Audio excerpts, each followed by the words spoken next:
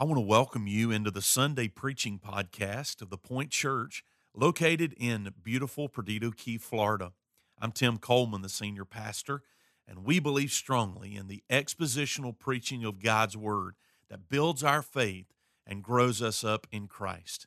I'm glad you're either downloading the sermon or listening live to our service, and I pray that this message is a help to you on your journey of faith. Now join me as we get to the point. All right, it's good to be back with you guys this year. And this morning, I haven't flown since all the mess has been going on, so I forgot I couldn't fit on a plane. And man, I wish y'all would have seen me. When I walked by the stewardess, she said, "Where is he going to sit?" And when you get on a plane going from Greensboro to Charlotte, I can touch from one wall to another. That's how small that thing was. And they were so kind to let me have a seat that I could fit in a little bit. But it's good to be with you. And again, Tim said how much he loves me. I wish it was mutual, but anyway, we're working on that.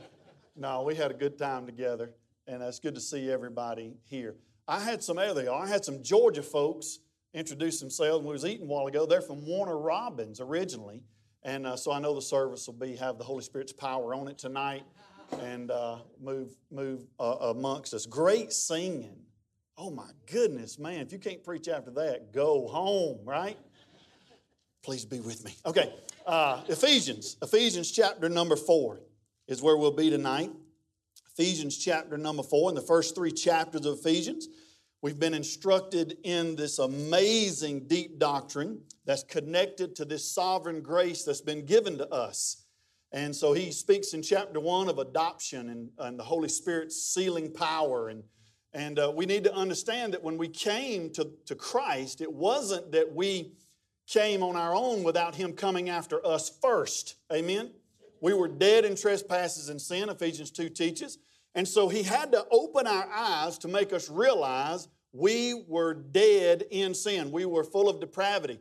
And there is no bottom to depravity. You can see that in our nation alone. Don't even go outside the world. Just look in our nation alone. And when you think that we can't get any lower, as we go another step further. There's no boundaries and no bottom to depravity. And so the first 3 chapters are teaching us about this grace that God has poured out on us. And now we come to chapter 4 and we see how that grace, listen now, should be evidenced in our life. In fact, the key word of the text chapters here is the word walk. There in verse number 1, I believe it is, walk. This is the way the theology of grace should affect our lives. I want you to, if you're a marker in your Bible, I want you to circle or mark, draw a line under whichever of the word worthy right there, worthy. And we're going to read it in just a minute. It means to weigh something on a scale to show its weight worth. Paul is saying calculate the worth of grace, of the grace of God, and live our life in a way that reflects the value of that grace. So this is what we're going to get into. So Christ died for us, and I'm speaking to you all as if everyone in here has given their life to Christ, okay? So I don't know that for certain, so don't take that as, well, he said I was saved. No, you only know what you know personally from Christ. I'm speaking that way because this is, in chapter 4, speaking to believers. They've come to Christ, they've given their life, something has to change. You cannot live the same lifestyle that God found you in. Amen? And I remember years ago, I got saved when I was 13 years old. But I promise you, I did not start being discipled, and I'm not blaming anybody. I'm blaming myself. I knew better. I was raised in a Christian home. But I didn't start really growing till I was probably about 24, 25 years old. And if there's anything that's weak in our churches, and I can't speak for this one, but I can speak for mine, the one I pastor, if anything is weak, it is that our people, our godly people, I'm not meaning that sarcastically, our people who are born again do not disciple. Y'all with me? That's not a gut shot. I'm just telling you the truth. You say, Casey, I'm not sure how to do that. If you got saved Monday, you can disciple by Tuesday. That don't mean that you know everything. That means you're telling your story to the next person. Man, God showed me His grace. I'm learning this and that and the other. So all of us, in whatever situation that we may be in, whatever circumstance, whatever it is, take that time and disciple. I want to challenge you tonight before we go any further. You need to pick somebody in this church and meet with them, pray with them, go over Scripture with them. You will grow and they will grow, and Tim will be happy. He's not happy right now. Listen, seriously, y'all follow me? I mean, and all it does is bring you together, and that's what we're going to learn about tonight. These effects. So look here in chapter number 4 and verse number 1. I, therefore, a prisoner for the Lord, urge you to walk in the manner worthy of the calling to which you have been called, with all humility, gentleness, patience, bearing with one another in love, eager to maintain the unity of spirit in the bond of peace. There is one body, one spirit, just as you were called to the one hope that belongs to your call, one Lord, one faith, one baptism, one God and Father of all, who is over all and through all and in all. But grace was given, listen now, to each one of us according to the measure of Christ's gift. Therefore it says, when He ascends on high, He led a host of captives, and He gave gifts to men. In saying He ascended, what does it mean but what He had also descended into the lowest regions, the earth? He who descended is the one who also ascended far above all the heavens, that He might fill all things. This is the thought I want you to take home with you tonight. We need to harmonize our conduct with our calling. We have been called out of darkness into light. Peter teaches us that. We've been bought with a price, the precious blood of Jesus Christ. We do not own ourselves anymore, church. Amen? We do not own ourselves. He owns us. We belong to Him. Paul teaches that. Peter teaches that. And so now, because of that calling, it needs to be harmonious with our conduct, or our conduct needs to be harmonious with our calling. And so, here's some effects I want to give you. Effect number 1, God's grace should affect our attitudes toward each other. Towards each other. In verses 2 and 3, he says, with all humility and gentleness and patience and bearing with one another, eager to maintain unity of spirit in the bond of peace. And so, because this list of things sits in this context that stresses unity, we may assume that if these attitudes are absent, unity in the church will also be absent. Christian unity demands these attitudes. Church, it demands them. If we are not equipped in here, you will not be equipped out there. You will fall from doctrines and go to and fro with all winds of, tossed to and fro with all kinds of doctrines. You won't stand strong. That's the reason it's so important to be in the house of God and under good biblical expository preaching. Amen? Systematic theology is very, very important. You learn the books as you go. Years ago, I came down here to Pensacola Christian College to a pastor's conference. I had just started pastoring, had no idea what I was doing, and I don't know what I'm doing now. And so I've been there 14 years at the church. And so came down and this guy preached, and, he was teaching a class. There was hundreds of pastors there. I was there to learn. And you may not realize this about me now, but if I want to learn something, I'm not embarrassed to tell you I don't know it. That's why I'm there. Amen? And so he says, how many of you sit at home on Saturday nights and you got a thought in mind but no Bible verse? You know, I'd had my hand up, and all these other guys, man, they're in ties and suits. I was not, but I do have a bow tie on tonight. I'm kidding, I don't. And so I was like, man, you know, that's me. And he goes, how many of you have no idea what you're going to speak on till Saturday night? He asked, I raised my hand. And I was embarrassed, but I was like, you know, I don't know what to do, man. I read. I've told y'all before, I have ADD. Man, it's just hard.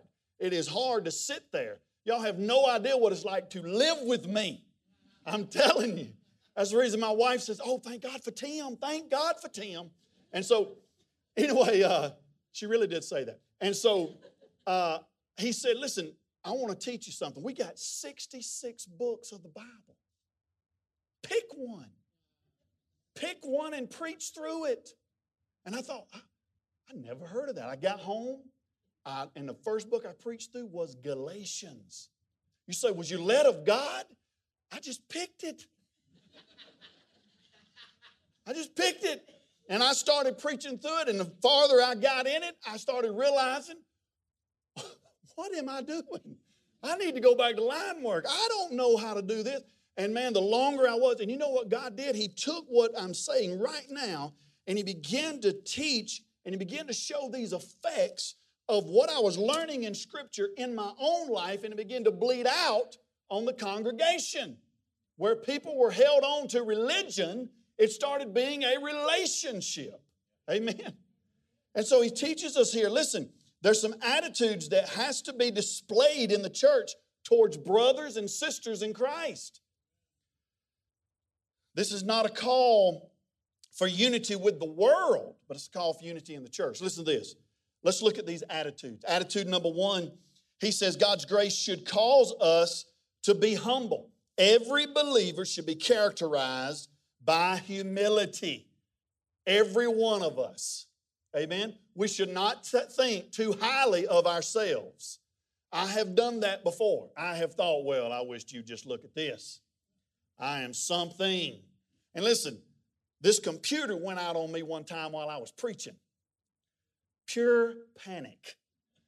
Man, I went into testifying, crying. Don't y'all want to testify? Up there trying to get it back going. Humility. Hey, the Lord will bring you down quick and show you who you really are. This is an attitude that must be among all of us. Look at the other attitudes. It says, grace should cause us to be gentle, is one that speaks of a gentle and a meek spirit. One commentary I read after said this particular word means that there will be an absence of a disposition that demands one's personal rights. He's speaking here of being a gentle, having a meek spirit with some. I fail at that. My wife tells me all the time, Casey, you don't realize how you sound when you talk to the girls. And I really am not trying to, I don't mean anything by it. I'm just wanting what I want done now. I need feet moving, And about 3 years ago, I opened up my own company. We take down trees and build driveways and French drains and put in culverts, and we do all kind of stuff. I dig graves. I got a special right now, $39.97. I will dig it, sing at it, preach it, and cover you up for $39.97. So if you need help with that, you let me know. Now, don't cremate, but I can tell you, if you don't tell nobody about it, I'll help you out with that too. So anyway, we started this business, and we hired, all these folks are like $39.97, and so we hired these boys from church, and some of these boys ain't got no daddy, and so I found that out real quick. And I remember one day I was talking to this boy, and I promise you, I was just talking to him. And man, his eyes done welled up with tears, and I'm like, what are you crying for? And he goes, you're just talking so mean. And I said, and so I have to learn this gentle, meek spirit, especially in front of y'all. I don't really care nothing about them. No, I'm kidding.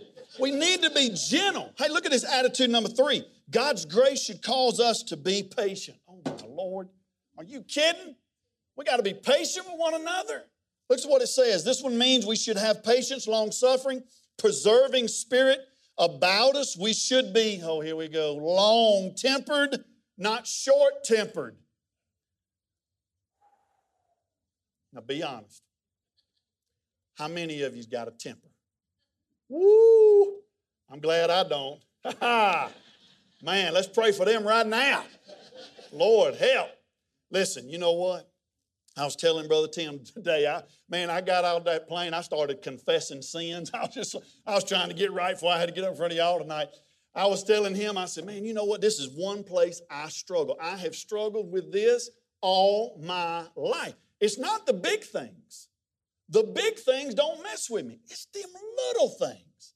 Them little things. I was telling him, I remember working in line work. I have had fuses blow in my ear. I mean, a fuse right here, and scare you to death, and sometimes you think that would make you mad. That don't make me mad. I've been in situations up on a pole, and it's getting hairy, and that don't make me mad.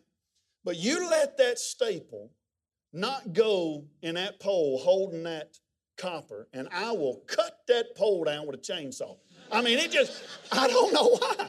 I don't know why. It just comes over. Kathy always says this, my wife, she says, Casey, you just turn into the Hulk too much. Y'all don't think I can turn into the Hulk? And so, anyway, we have to be long-tempered and not so short-tempered. Hey, this is in the body. This is what he's talking about, challenging us in the body to create this unity that we need because of the grace that's been shown to us. This is sanctification, guys.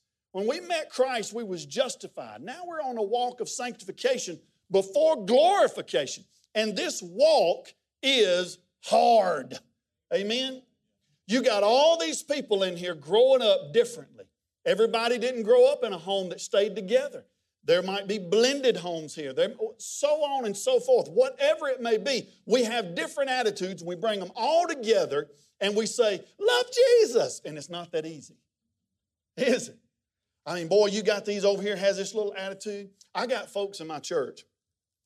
We use our auditorium. We tear all the chairs down and we set tables and chairs up. And we use it as a eating joint too. And so anyway, when we set the chairs back up, we have a couple of ladies.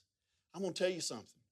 Them chairs are going to be straight, and they're going to measure correctly from the stage to that first set on and on and on and on. And if you don't get them right, let me tell you, they ain't scared to tell me what I'm about to do.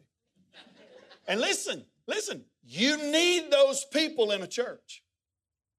All of y'all like, no, we don't. Yes, you need those people in a church. Hey, you need those scatterbrained people in a church, don't you? Now let's bring it spiritually. You need new converts in a church.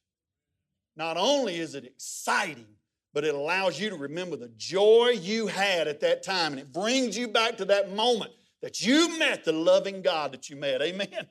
So we need that. We need to be patient. Listen, attitude number 4, God's grace, should cause us to bear in love. Forbearance to one another of the same kind. Paul is saying that each of us has a responsibility in and of ourselves to endure each other and bear with each other that are in the same family. True context of biblical love. God's grace to us should prompt us to demonstrate God's loving grace to each other.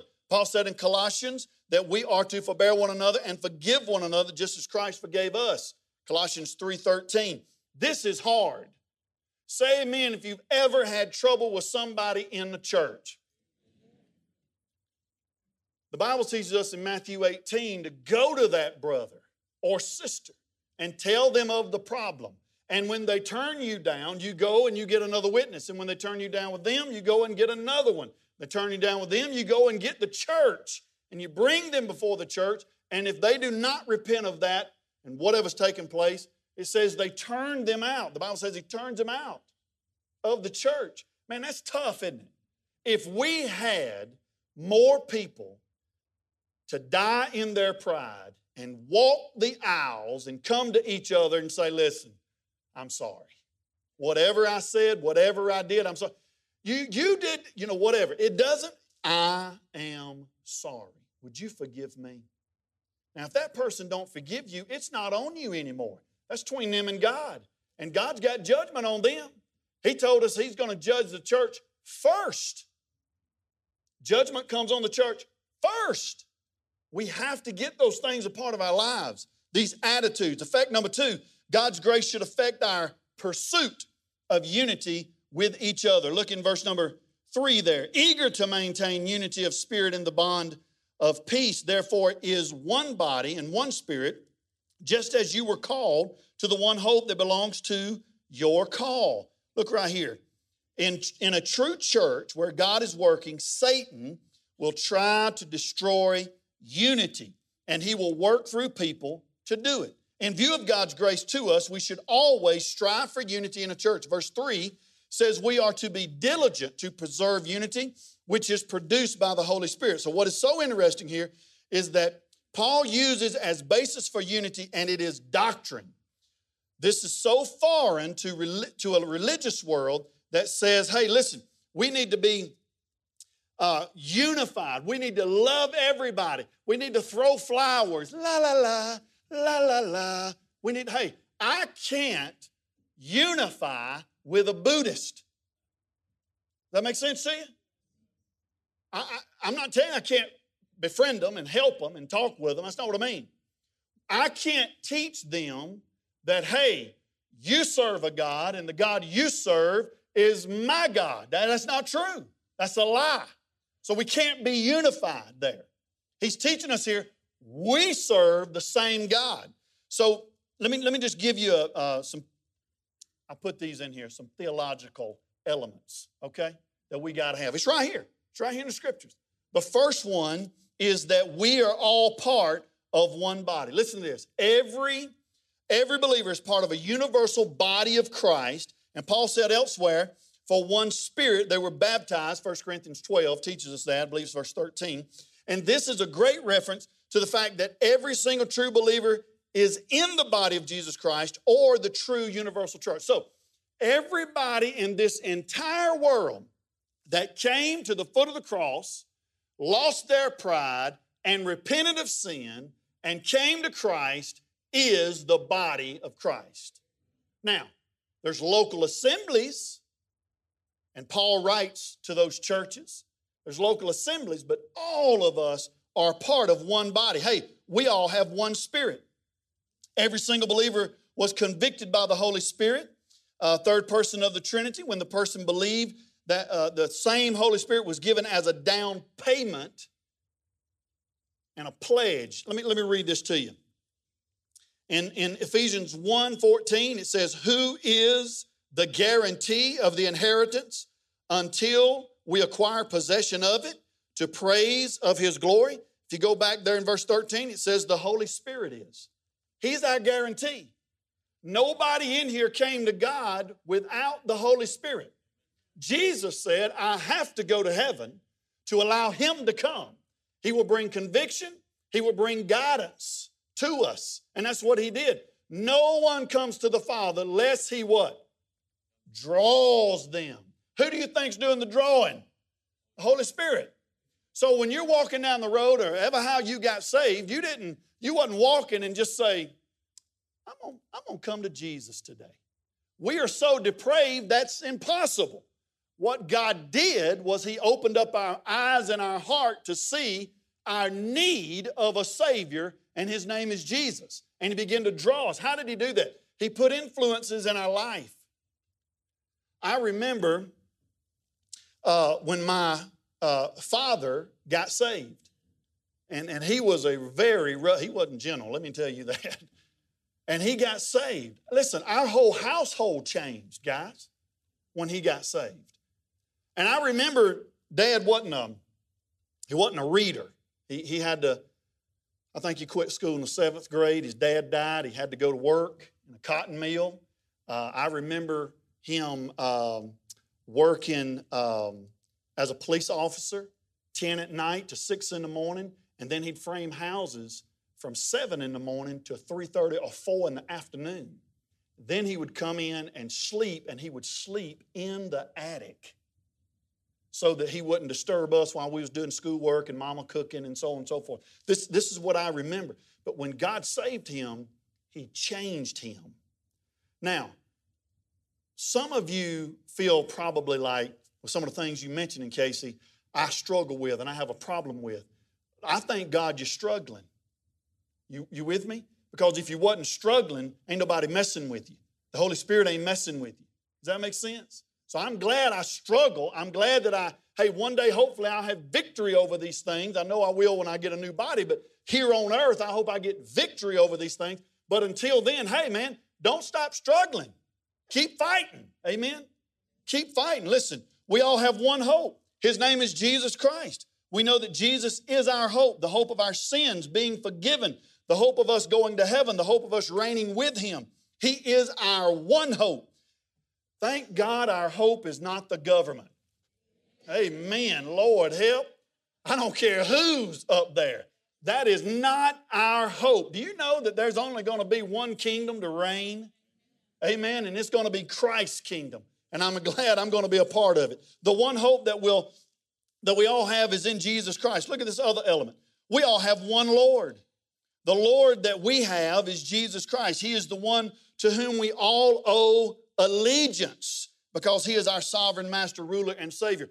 I have no problem saying the pledges to the allegiance. But more so than that, my allegiance is to Christ. And when there's a government trying to shut us down and do this and do that, my allegiance is to Christ. When there is a government who says, hey, this sin is correct and you will live by it, my allegiance is to Christ and I live for Him, whatever the consequences may be. Does that make sense? Now I'm not out there trying to fight anybody over the COVIDs and this and that and all this, but I'm going to tell you something. You can't tell me that you people seeing your faces today and Sundays prior and out here eating a while ago doesn't warm your hearts. Your face tells about your countenance, amen? And when you can see it, there's a joy that comes upon your life. I'm not saying a virus didn't exist. I'm just saying it's good to be back to some normalcy, amen? Our state hadn't released a lot of stuff, and so we still have to wear masks here or there or the other. I'm outside, so I don't wear them, but I think about the people in the restaurants, Man, they're just trying to make a living, you know what I mean? And when I go in, I don't want to wear one, but I do, and I do it disheartedly. Here you go, I'm going to have it on, I will. I'm like, because you could catch it and die from walking in the door to the seat. Okay, all right. That's a joke. Okay. Wah, wah, wah. Okay. I'm just going to throw that out there. Casey's not going to be making it back Saturday night. So listen. So the other thing is we all have one faith. Man, I tell you, there was this person. I'm not going to tell you the gender because I don't know if anybody ever, if you're recording this, then somebody may find me and watch this, and I'm not here to break their heart. But there was this person that we were so close. I mean, man, they came up in the youth group, and oh man, did they ever love the Lord. And so we sang together. We would sing together, and I would travel and preach and so on. And they got in one of these stinking liberal colleges. And man, it turned them upside down. And I remember I couldn't get a hold of them. I called them, texted, nothing. So I sent an email. Hey, just where are you at? Man, I'm worried about you. We love you. Something ain't right. What's going on? I mean, we've been together a long time for you to be not talking to me and Kathy. What's going on? And she sent me back. I won't ever forget that first statement. Our faith is not the same. I won't ever forget that. It crushed me. Automatically, I went back to Ephesians 4. He says, we all have one faith. One faith. Everybody that's in Christ Jesus, you got one faith.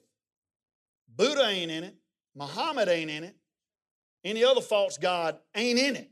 It's one faith to Christ Jesus. Now, faith is the matter of what we believe. Our faith is critical on two fronts. Number one, there is only one saving faith, and every believer has faith in Jesus Christ, which saves him. And number two, there's only one body of truth that presents a faith system, and this is the Word of God. Church, we live in an age that we have the full Word of God given to us in 66 books. Think of the ones who didn't have it. We're not them. We have it. He does not reveal any new word. He illuminates what you already got. And when you're reading it, have you ever studied and read the Bible, and then you go back and you read what you've read maybe 6 months later, and it's just boom, it just hits you in the face. And you're like, I didn't see that. That's the Holy Spirit teaching us at the time you wasn't ready. But the experiences that you've had in these 6 months, now you ready, boom, take that. And you see it. And it changes your life to help you grow and be unified more in the body. This is what he's talking about. Listen, we all have experienced one baptism. There are multiple ritual water baptism in Scripture, but there is only one real baptism that is truly common to every believer, and we talked about it in 1 Corinthians 12:13. The moment that you come to Christ, you have been baptized in the Holy Spirit. Sometimes people get a little haughty, and they think they have more Holy Spirit than somebody else. That's impossible. Everybody has the same amount of Holy Spirit. What happens, what you see is one person may be more yielded than the other. Does that make sense? Listen, we all have one God. Every believer has a relationship with the one true God who is the Father of all believers. We are connected to the one and only true God who is the Father over everything. Let me give you this last thing and I'm done. The effect number 3 is that God's grace should affect our concept of our grace gifts, which was given by Jesus Christ. Look there in verse number 7. But grace was given to each one of us according to the measure of Christ's gift.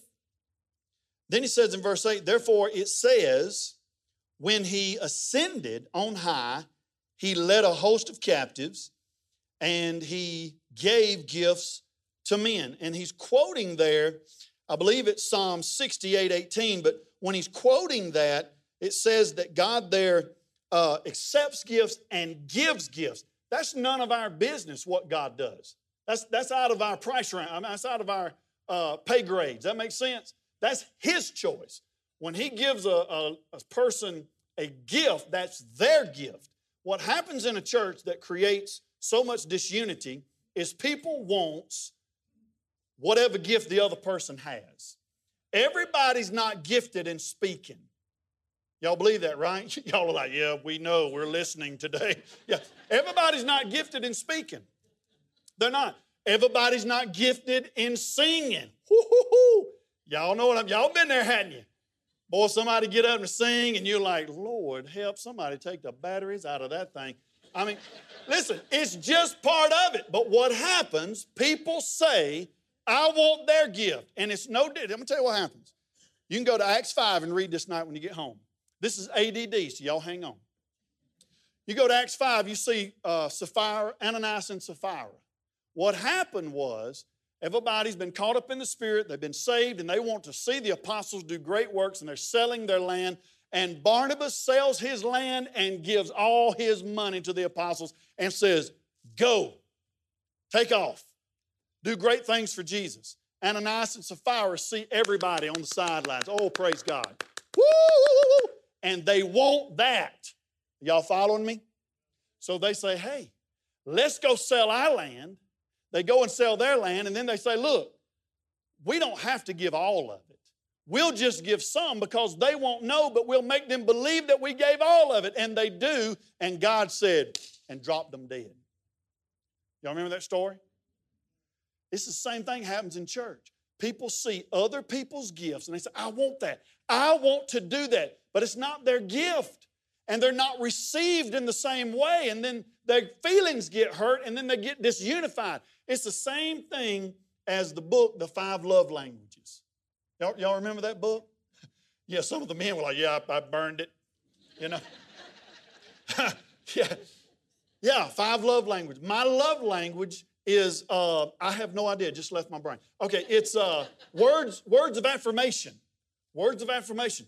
My wife's love language is quality time.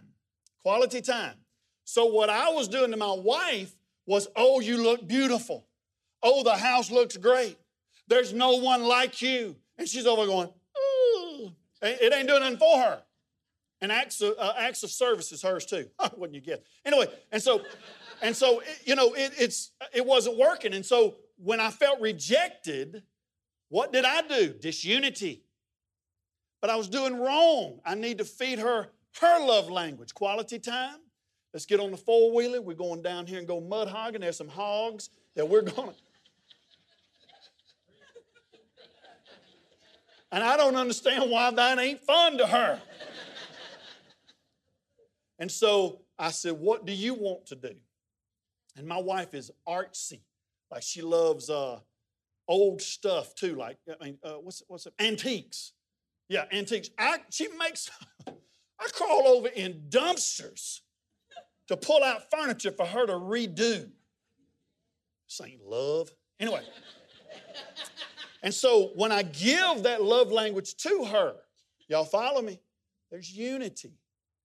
And she's always been great about giving my love language because, she's smarter than me, obviously. But she's always, okay, you're my strong man. Whatever. And she gives these encouraging words always. And what does that do? That unifies. Same thing in the church. When you find out your gift and you use it for the body, it edifies the whole body. And it makes it unified. So don't think you're unimportant. I remember a gentleman, and I'm done, because it says here that Christ gives out the measure of what that gift may be. And I remember a gentleman in our church. He's still there. He called me over one day, real shy. So I want to talk to you. I said, yes, sir. And he said, look, I can't speak. I can't get up in front of people and speak. I said, oh, yeah, yes, sir. I understand. And I can't hardly walk no more, so I can't hardly serve. And it was true. His legs just giving him some trouble. He said, but there's one thing I can do. I said, what's that? He said, I can make money. I said, you can. And he said, what I want you to do is you tell me what this church needs, and I can make money. And I can give, that's my gift. And boy, could he make money. We had 8 kids that just had no way to go to church camp one year. The church didn't have it to send them, or we would have. And he walked over, or he told me to let him know, and I told him, all 8 kids went. That's a gift. He put towards something that he's going to get a reward in glory for what God did in those kids' lives. He didn't speak. He didn't serve in that manner, but he gave so that they would hear it. Amen. Man, just bringing that body together. So I want you to ask yourself this question tonight. Ask yourself this question.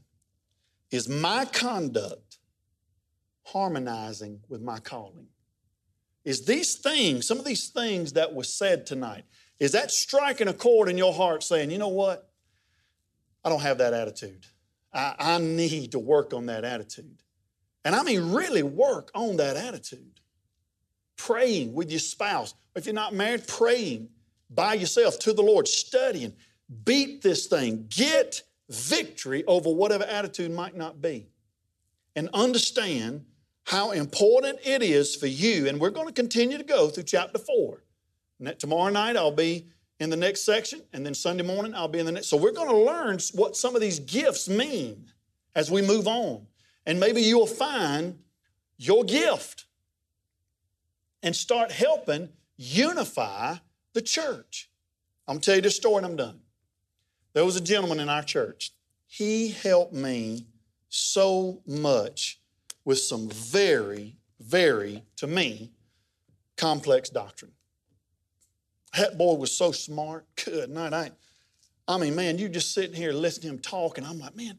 And I would stop him. And he said, what is it? I said, man, I lost you about 10 words back. I don't even know what you were saying.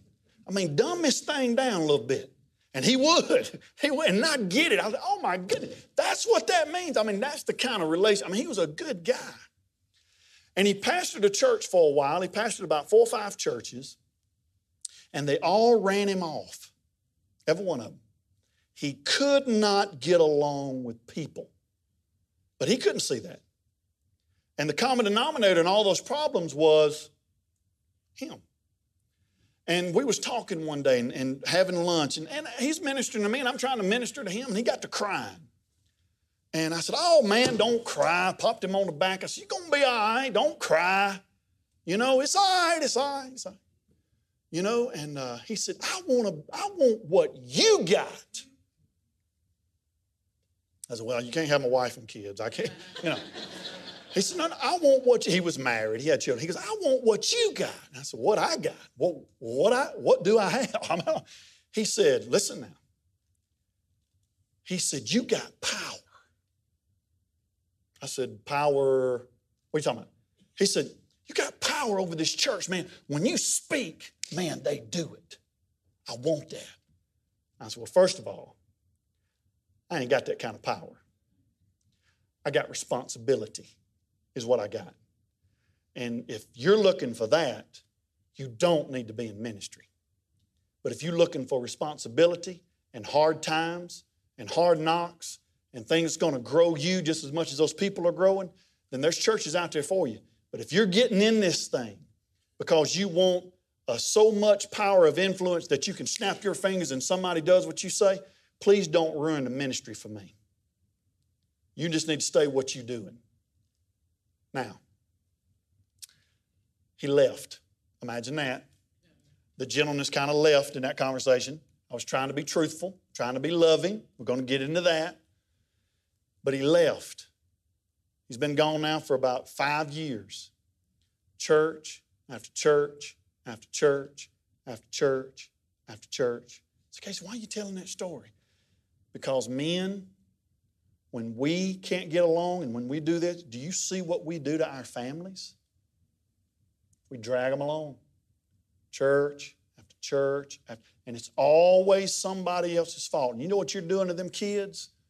Everybody's wrong but my daddy or my mama. God does not want disunity in His body. But He knows it's going to be difficult to get the unity. He's giving us the prescription to fix it. Amen? So fix it. Harmonize your conduct with your calling. Father, we love you. And we thank you for this time looking in your word. Lord, I am humbled that you would give me an opportunity to come to a place like this. These people get to come here every week. And Lord, I am so grateful for that. This is a wonderful church, wonderful people. And Father, I pray that you deal with all of our hearts tonight. Even though I've studied and I spoke it, Lord, hey, it spoke to me. There's things I must work on. Father, equip us here in this building tonight so that we may go out into the highways and hedges, Lord, and evangelize the correct way, strong in our doctrine and faith and who it is that has called us out of darkness into light. We love you in Christ's name.